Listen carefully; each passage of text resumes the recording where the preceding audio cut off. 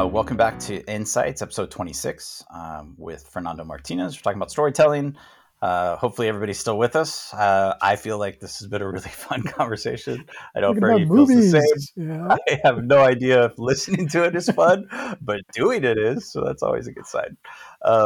But also, as a little context, Fernie and I have known each other since we were 10 years old. So if you want this kind of easy banter with somebody, just hang out with them for 35 years and you'll be all set. So, in fact, based off that, I've mentioned Tilda Swinton twice today. Didn't you sit next to her on a A plane? plane, yeah, just completely randomly. Yeah. All right. Has nothing to do with anything. It's just weird Just that yeah. this random actress. But, okay, cool. So we were talking about dialogue, and I want to talk about maybe types of dialogue and people who are known for that style, so people can pick up on that, identify with that, and maybe watch those movies and really see, uh, be more analytical about it, and watch the dialogue occur and ask yourself, why is this so good? Why does it work? Or do I like it or do I not? Right? It's not everything isn't for everybody. Um, but before we even get to that, there is, I think this changes. When I learned this rule, it changed the way I watched movies. There's a rule, or a test, actually, of does a uh, uh, does a film have a gender bias? And obviously they all do. But anyway, the test is: do two women talk to each other about something other than a man? That's it.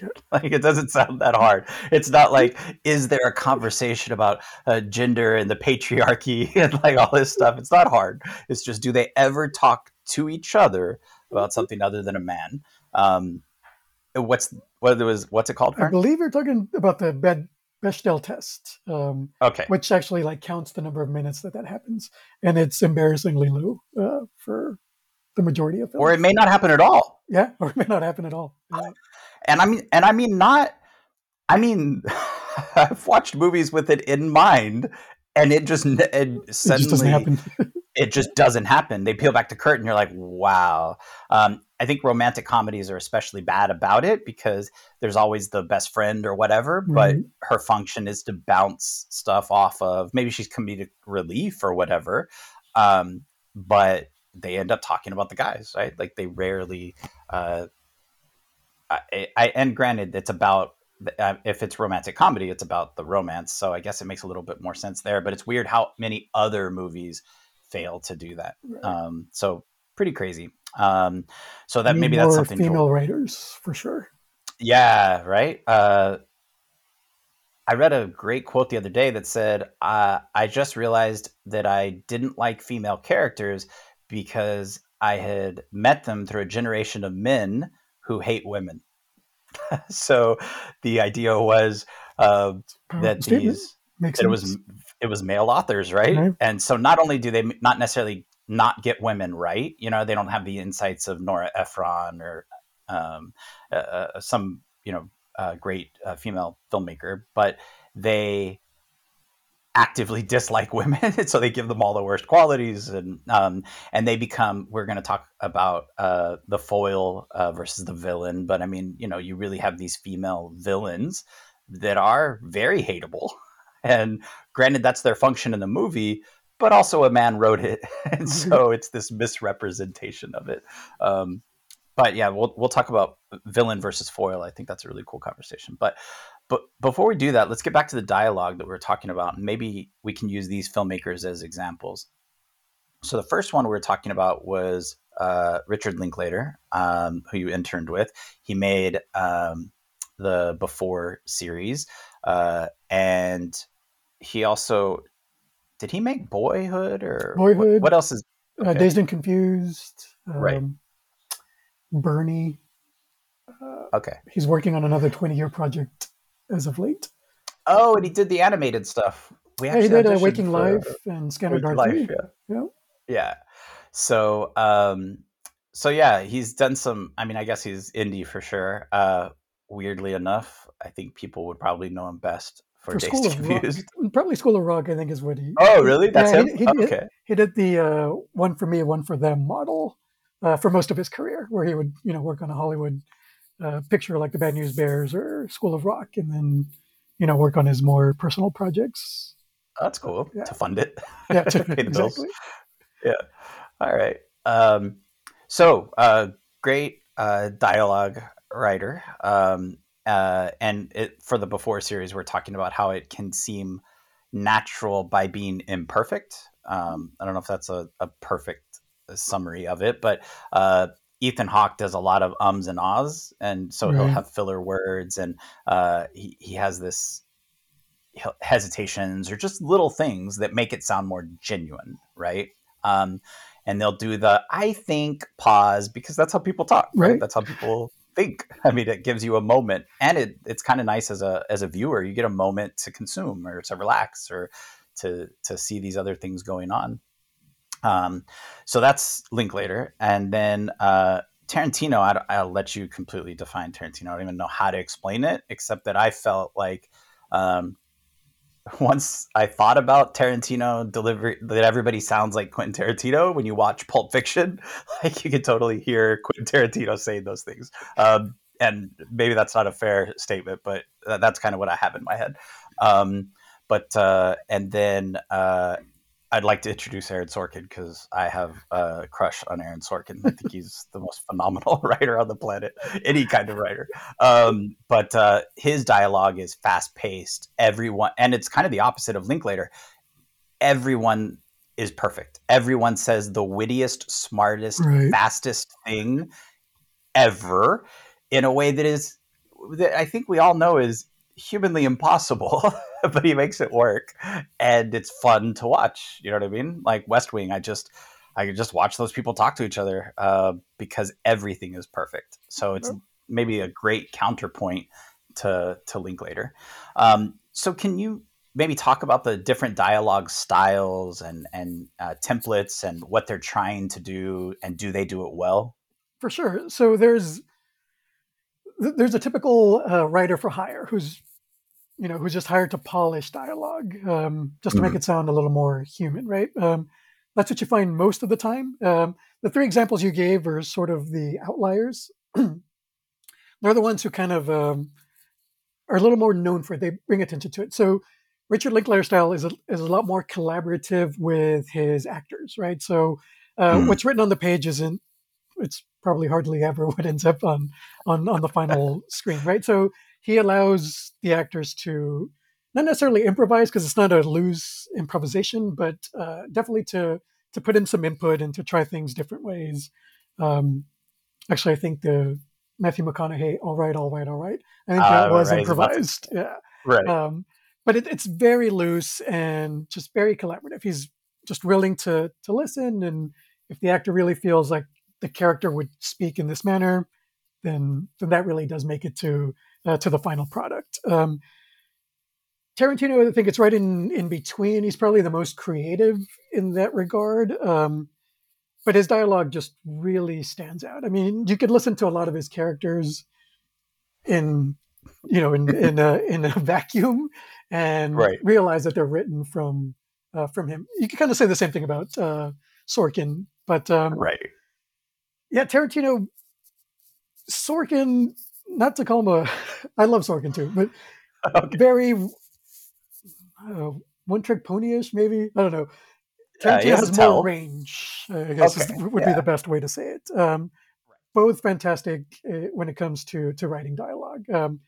Yeah, for sure, Aaron Sorkin style. It's fast and it's really great because his scripts are, if it's 120 a minute movie, his scripts could be 240 pages, but he knows Because that everyone the actors talks are so going to fast. speak, at 2x speed, so they can get Right. away with it.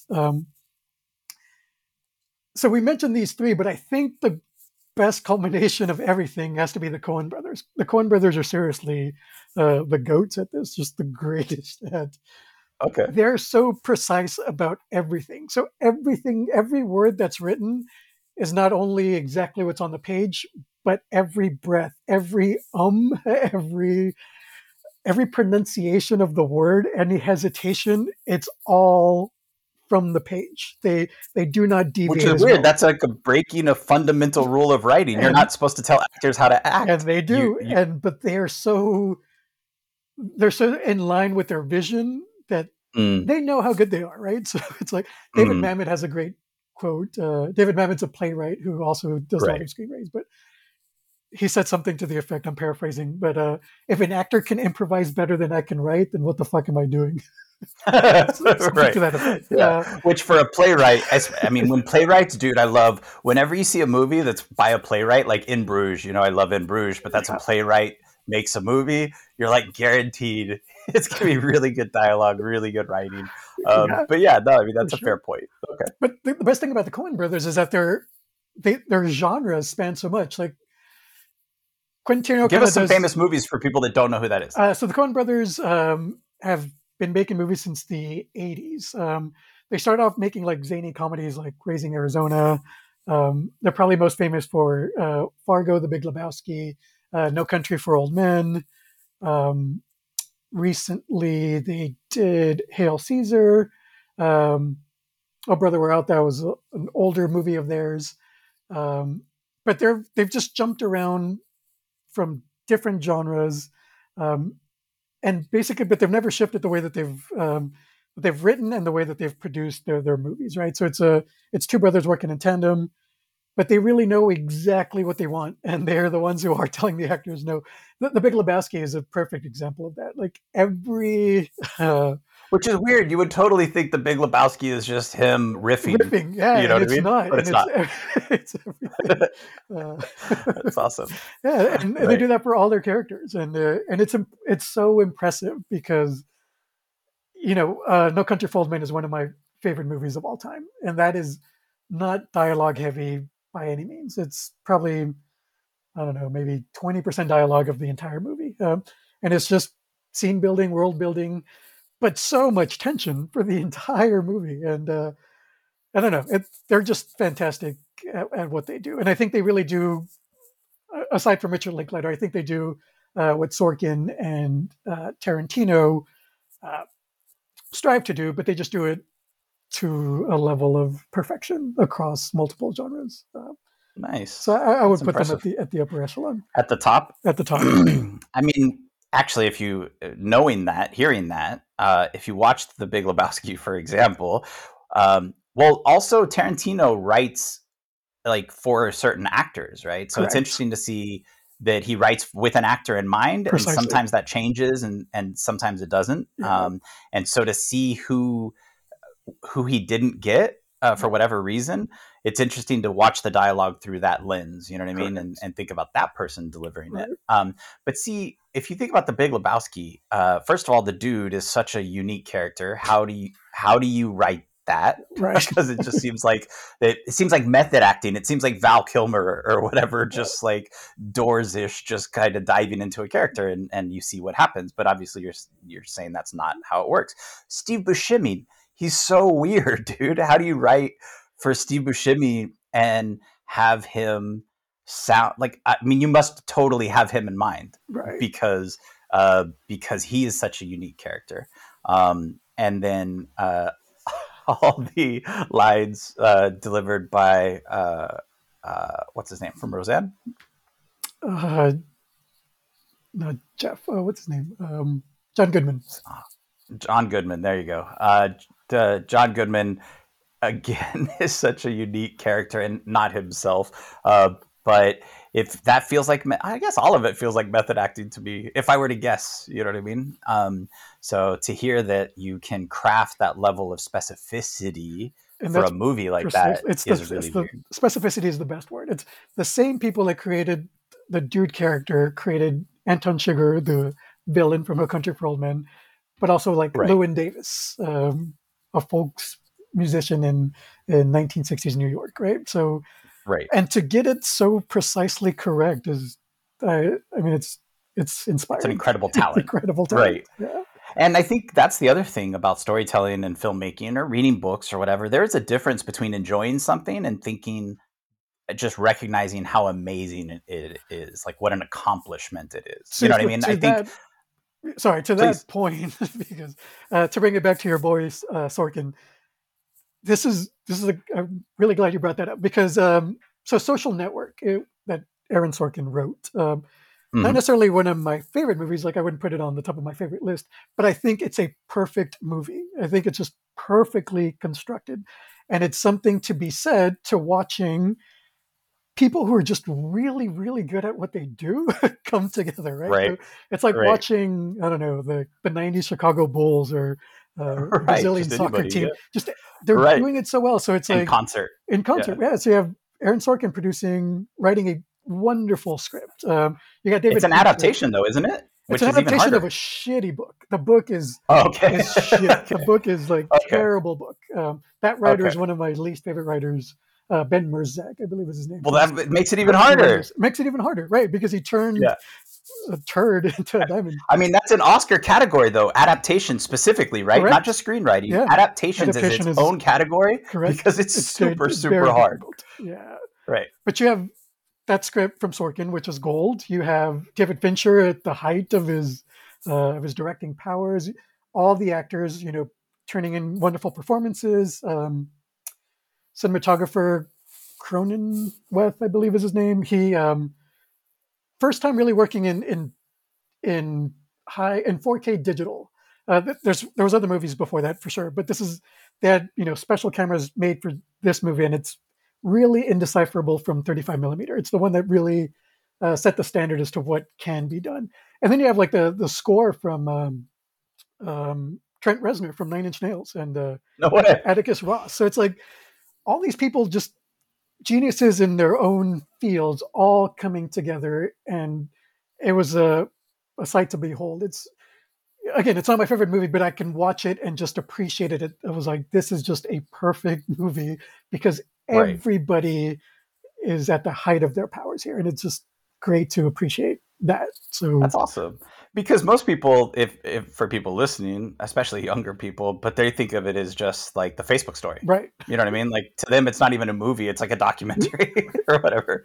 So it's I don't think they would think of it as this like perfectly crafted thing because it's like, oh, I'm getting some insights into the guy that invented Facebook, and oh, there's these twins, and I don't know, it would just be a totally different viewing experience for people that weren't watching it with that same intent. So, uh, so yeah, that is cool to see all those people working together really well, and it's what makes filmmaking so hard, and why a lot of writers slash directors want complete control because they do have to be in concert, and it can be tough for people to mesh with anybody else. Um, Aaron Sorkin has such a unique voice that he's had to toward the end of West Wing and toward the end of Newsroom. He'll have to bring in other people to try to balance out his voice, right, right? Specifically because these are all political, social slash political things. So he'll try to bring in people from the counterpoint to rein him in, if you will. I think that's partially pushed by the network. It's partially him wanting to be more objective, but to me, it just messes things up. Like it's better if he'll just be him. Studio 60 was brilliantly done and didn't last, but yeah, I that mean, I was a good love show. Studio 60, Yeah, and it's so weird. It's like all these things coming together, but Studio 60 and 30 Rock came out at the same time. right. And they are two completely different takes on we're going to go Set behind up. the scenes of Saturday Night Live. You know what I mean? Uh, That's the premise, and they did it in totally different ways. yeah, And nobody would have guessed at the time that Tina Fey was going to be Aaron Sorkin, right? But she did. oh, but that writing on Um, that show was fantastic too. it It's is in a totally phenomenal acting in a different totally different way. way. Yeah, Yeah. And Alec Baldwin is a great character. And to make his, and especially if you know his actual personal views, and I've read his memoir, but his character is nothing like him, which of course makes it even more impressive. And how do you write for Tracy? Whatever. I mean, like, I don't know that you can get him to say what you want him to say, right? yeah. So um, that show is just such a trip. But anyway, I don't know if you remember, but Sorkin did a cameo on 30 Rock, and he like lets them take a piss out of him. So it's him and Tina Fey, and they're sitting there, and she's, I guess, maybe thinking about leaving her job or something, but she's about to interview for like doing commercials or just something really beneath her, really embarrassing. Uh-huh. And she's like, I can't believe I'm actually doing this. And then the camera pans over, and Aaron Sorkin is sitting there. He's about to do the same thing, and she's like, "What have we come to?" And he goes, "Walk with me." they do A little they walk do and a talk. walk and talk, and they do a thing. They're bantering or whatever, and he's driving the story forward because he's explaining how dispensable writers are and stuff like that, and et cetera, et cetera. And then in the middle of it, she's like, "Did we just walk in a circle?" Because Because of that's all course we they do. did, right? Yeah, it's this great shot at West Wing, which is phenomenal and respected, but he's still willing to have them, make fun of his thing. But at the same time, it's poignant in that he's saying, as good as we are at our jobs, both of us, right? This is what we can be reduced to in Hollywood, So, and at Yeah, the it's end, funny. they call him, and he pops up all peppy, excited to go write some like Campbell soup commercial or whatever. So, um, yeah, it's just a brilliant moment, but it's interesting to see them overlap when like I said, Studio 60 and 30 Rock came out at the same time. But yeah, all these people are really good at what they do and very different. Yep. And what I just realized is we talked about why is dialogue so hard. I love writing dialogue. Like you said, there are some people that are just good at writing dialogue, and so they come in to polish scripts and just polish dialogue when everything else is in place. I could totally do that. Hmm. Like the other parts seem really hard to me, but having two people chat is really fun. Um, but uh, but it. We said it was natural. I said it was natural, and you said, "Yeah, but think about it. Only 10% of what we say matters." You know what I mean? And it's utilitarian, but also when what we're trying to get to is to tell people how to tell better stories. There's very little, if any, dialogue in first person, one person storytelling. They very rarely say, and then I said, and then she Right. said, and he was like, like we don't do that. And we do essays. You don't see quotation marks very often. I mean, that would be a real rule breaker to a degree. It's supposed to be jarring if you do it. Hmm. So dialogue seems like, I always feel like it should be better. It should be more natural. It should be funnier. It should be, I don't know. I always wish more for it. Um, but but when you think about how regular life works, I'm starting to see, like literally in the middle of this conversation, I'm starting to see that it is something that we so rarely practice. Right. You know, yes, we do talk to people, but we only have control over one side of the conversation, for one thing, and we're probably not that good at it. Um, so yeah, writing a scene, writing dialogue with multiple characters would be super hard. And there are definitely authors out there that write great uh, first person. They can Right. just write a story, but if you ever ask them to write dialogue, things can fall apart really quickly. Um, Klosterman is such a. I saw Klosterman 4 was on sale the other day, and I already owned it, but like re-downloaded it. But Klosterman is someone that I really, really like, and you introduced me to. But he doesn't write dialogue. Right. He's just, Just an yeah. I mean, essayist. if he does, it's a quote because he's Right. interviewing people, right? So when you get great dialogue, it's coming from the person that said it. Obviously, as a journalist, you're choosing what to include and what not to include. But he has had forays into fiction, and they are definitely not nearly as well received. Yeah. So I guess a lot of people are one trick ponies to that degree. But also, if you're going to be at the absolute height of anything, super impressive. Right. So if you're just the best at anything, that's still amazing. And that's why the So the fact Coen that brothers are Klosterman the can't write, goats. yeah, Because exactly, right? No, and that's what I was going to say. The fact that they can change genres and people, um, and this is going to seem like a weird inclusion, but we were talking about the main characters from Big Lebowski, but now I'm thinking about Jesus, the bowler, the Jesus. I mean, how do you invent him? You know what I mean? So um, all of those characters are so diverse. Um, and then you watch a Tarantino film, and I think you can start to see some overlap right. between those Yeah. characters. And it reminds me a little bit of, this is why spec scripts can be interesting too. To rewatching Friends, which was this, I know it's not everybody's favorite show, but it was this monumentally successful show, and it did have great dialogue. But when you go back and watch early episodes, you can actually see them put jokes in somebody else's mouth. You know what I mean? Mhm. Like, you can tell that it was written for Chandler, but they Right. had Joey say it because he had gone too long without talking. Yeah. And this was early on, so I think they maybe didn't have their characters fully formed, or it was just kind of a lazy thing. But you can tell when people are saying things that are not their lines, if you will, Yeah. and so I think that can be really difficult, where they know something needs to be said, or it's funny, but who should say it? Right. Um, and so for Tarantino, I think certain things need to be said, and there's almost some flexibility with who could say it, because there is some overlap between those character True. developments. Um, well, cool. Well, I hope everybody can Go watch some all of movies, guys. go watch all these 100 movies with all these different people, and a TV show. Watch 8 seasons of The West Wing. Actually, another great one, right? Aaron Sorkin stopped being the writer for The West Wing, or this individual writer. I think he executive produced, but it's somewhere about season 3.5 or 4, and you can feel it. You know what I mean? Uh, you can tell when things change. Right. But yeah, go watch these movies, and pay attention to dialogue, and just consume storytelling in a different way. And it reminds me of another great Vonnegut quote that he got from a friend of his. He asked an artist friend of his, like, how do you know? Because he didn't know how to objectively evaluate art. So he asked his friend, how do you know if a painting is good? And the friend said, look at a million paintings and you'll never be wrong.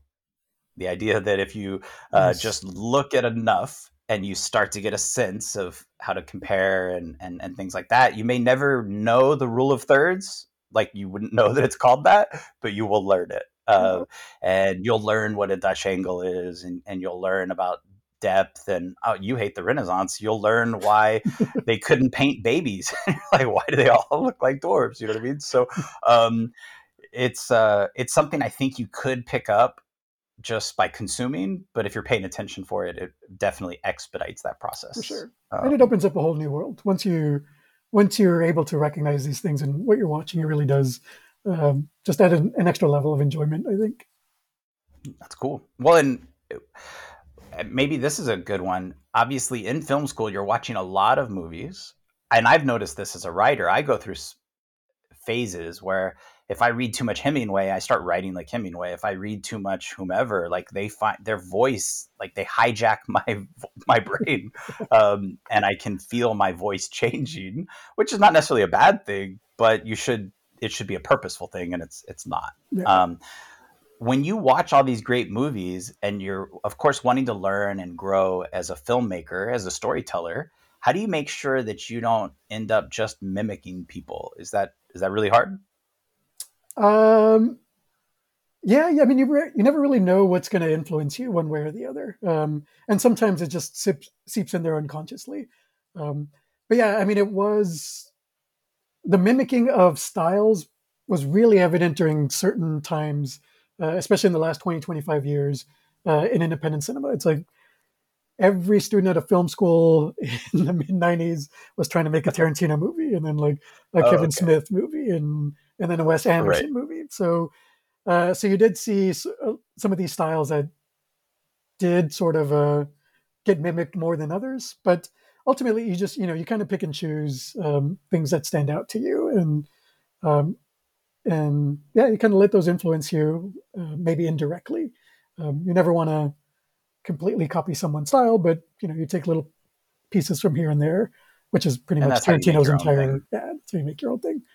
But Paul Thomas Anderson, I think, is one who's just done unique things throughout his career. He was completely influenced by by Jonathan Demme. So you can see in his early pictures that the whip pans, the zooming in, films like Magnolia, Hard Eight, Boogie Nights. You can see the direct influence, but then he kind of Mm, just took that and made a style all of his own. And mm. everything he's made since then is just kind of an evolution of himself as a filmmaker. So that's been really exciting to see. Someone who's clearly influenced by somebody early in their career, but then just kind of forging their own path as as they start to become a little more comfortable with their storytelling. So yeah, That's cool, man. But it's also hard. I'm thinking of it can be difficult because you love somebody for their style and their style changes. And are you evolving with them or are you not? And you're disappointed because it's not them anymore. So, for example, Bret Easton Ellis. To go back to books. He has such a unique voice, but I mean, he wrote his first novel at like 19 or whatever. I mean, he wrote it as an assignment for class, and suddenly it's a bestseller.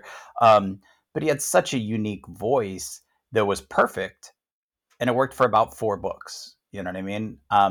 Plus, he got famous at 19 or 20, so he was perfect at writing that 1980s college kid, kind right. of rich. I mean, I think it probably that he could take it all the way to American Psycho and get to young adult working. Doing a lot of coke and working in New York, right? But it feels like he hit a wall. And then a big step backward, just kind of stepped back for a while, and then came back in and wrote the novel that was like half nonfiction, and then he bled I into forgot about fiction. that. Yeah. And I remember being like, I don't like this. This doesn't sound like you. But also, if you still sounded like you, I don't know if I would like that either. Like, it's really tough. Yeah. If And I, sometimes you especially outgrow an author. Yeah, that happens too. You do? Yeah, no, for authors for sure, which is Mhm. why there are certain books you do not go back and read. Right. Or for me personally, right? So Yeah. like I was thinking about there are books that I recommend that I have not gone back and read because I think it would ruin it for me. You know what I Yeah. mean? Like I read Hemingway at exactly the right time. I'm almost definitely have outgrown Hemingway, but at the time it was so transformative and life changing. Right. And there are certain artists, and I guess it's not just authors, right? It's artists Yeah. that Musicians too. you do Yeah. outgrow. Right. Um, I was thinking we were talking last night about John Hughes films. I mean, he was the filmmaker of the '80s Yeah. for a certain genre, at least. Right. And uh, I don't I don't go back and watch any John Hughes films. Not even Home Alone. I guess that's Oh, dude, Christopher Columbus. I hate. Well, yeah, it is Christopher Columbus, which is funny because I saw him mentioned earlier, and I forgot he directed.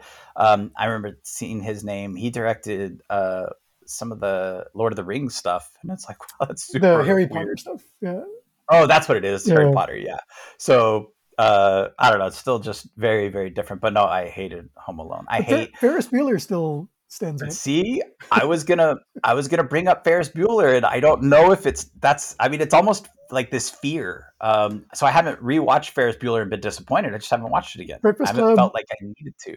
and Ferris See, I Bueller don't think still stand Breakfast out. Club would hold up. You The really? other ones do not. 16 Candles does not. Pretty in Pink, I think, has some problematic issues these days. Um, Yeah. but yeah, I don't think there's anything wrong with Ferris Bueller. I think Ferris Bueller. I mean, I can see it's a it has the fun movie. best chance of holding up. Ooh, But Planes, Trains, and Automobiles. oh well, yeah. That's Okay, I didn't know that he made that. But yeah, yeah, that's something else entirely. But see that I would never have guessed that's a John Hughes film. That totally breaks the trend. You know what I true. mean? We're talking about high school movies. Right. Uh, but yeah, I wonder if Breakfast Club. I mean, it seems maybe it's been redone so many times, like that general idea of these really stock characters that Right. probably weren't stock at the time, you know what I mean, but have become kind of stock characters. Uh, but again, I don't know. This is without having rewatched it. But I wanted to mention uh, this maybe is a good time to do another break because I want to talk about the difference between a foil and a villain. And I read a really interesting thing about Breakfast Club, and they used it as their example. And my having not watched it in a long time will make it difficult for me to explain this well at all. So I'll introduce the idea, and you can take it from there. But let's maybe talk about some devices Okay. that are used in there. So, villain, foil, foreshadowing, inciting incident, those kinds of things that you would use in personal storytelling, sitting around a campfire, sitting around a bar. So I know we've used movies to kind of dissect and understand, but you can't replicate those things, at least most of the things we've talked about, right? So let's start talking about things that people can actually employ in their own storytelling. So we'll jump back in here in a minute and talk about different devices that you can use in storytelling. So I'll be right back with Fernie to discuss that.